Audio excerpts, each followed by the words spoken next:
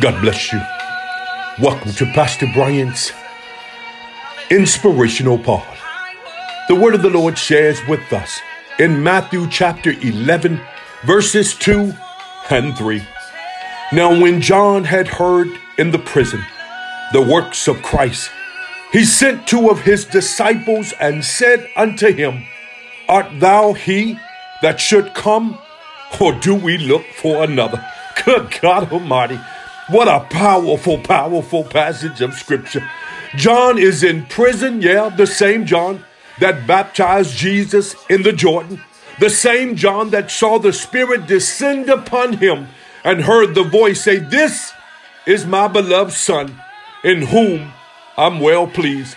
But I've come to share with you on today, beloved, that there are times based on your trials, trouble, and tribulations, based on the severity of the things that you're going through, that you will question the whereabouts of God. God, why is this happening to me? Where are you in all of this? I love David also. David was so transparent.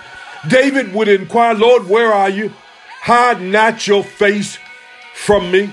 Yeah, I know you will never leave me nor forsake me, but where are you, God? This is exactly what John is experiencing. John is in jail. He's the forerunner of the Lord Jesus Christ, but he questions as to whether or not this is the one, or should we look for another? Let's be real. Have you ever questioned the whereabouts of God based on the severity of what you were going through?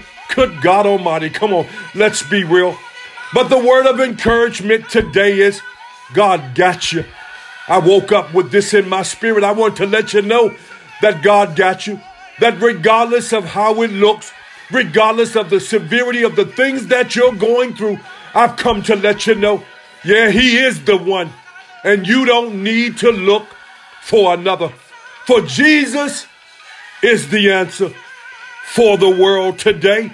I've come to let you know, baby, that regardless and in spite of what you're going through, the Lord Jesus Christ, he is the one, and you don't need to look for another.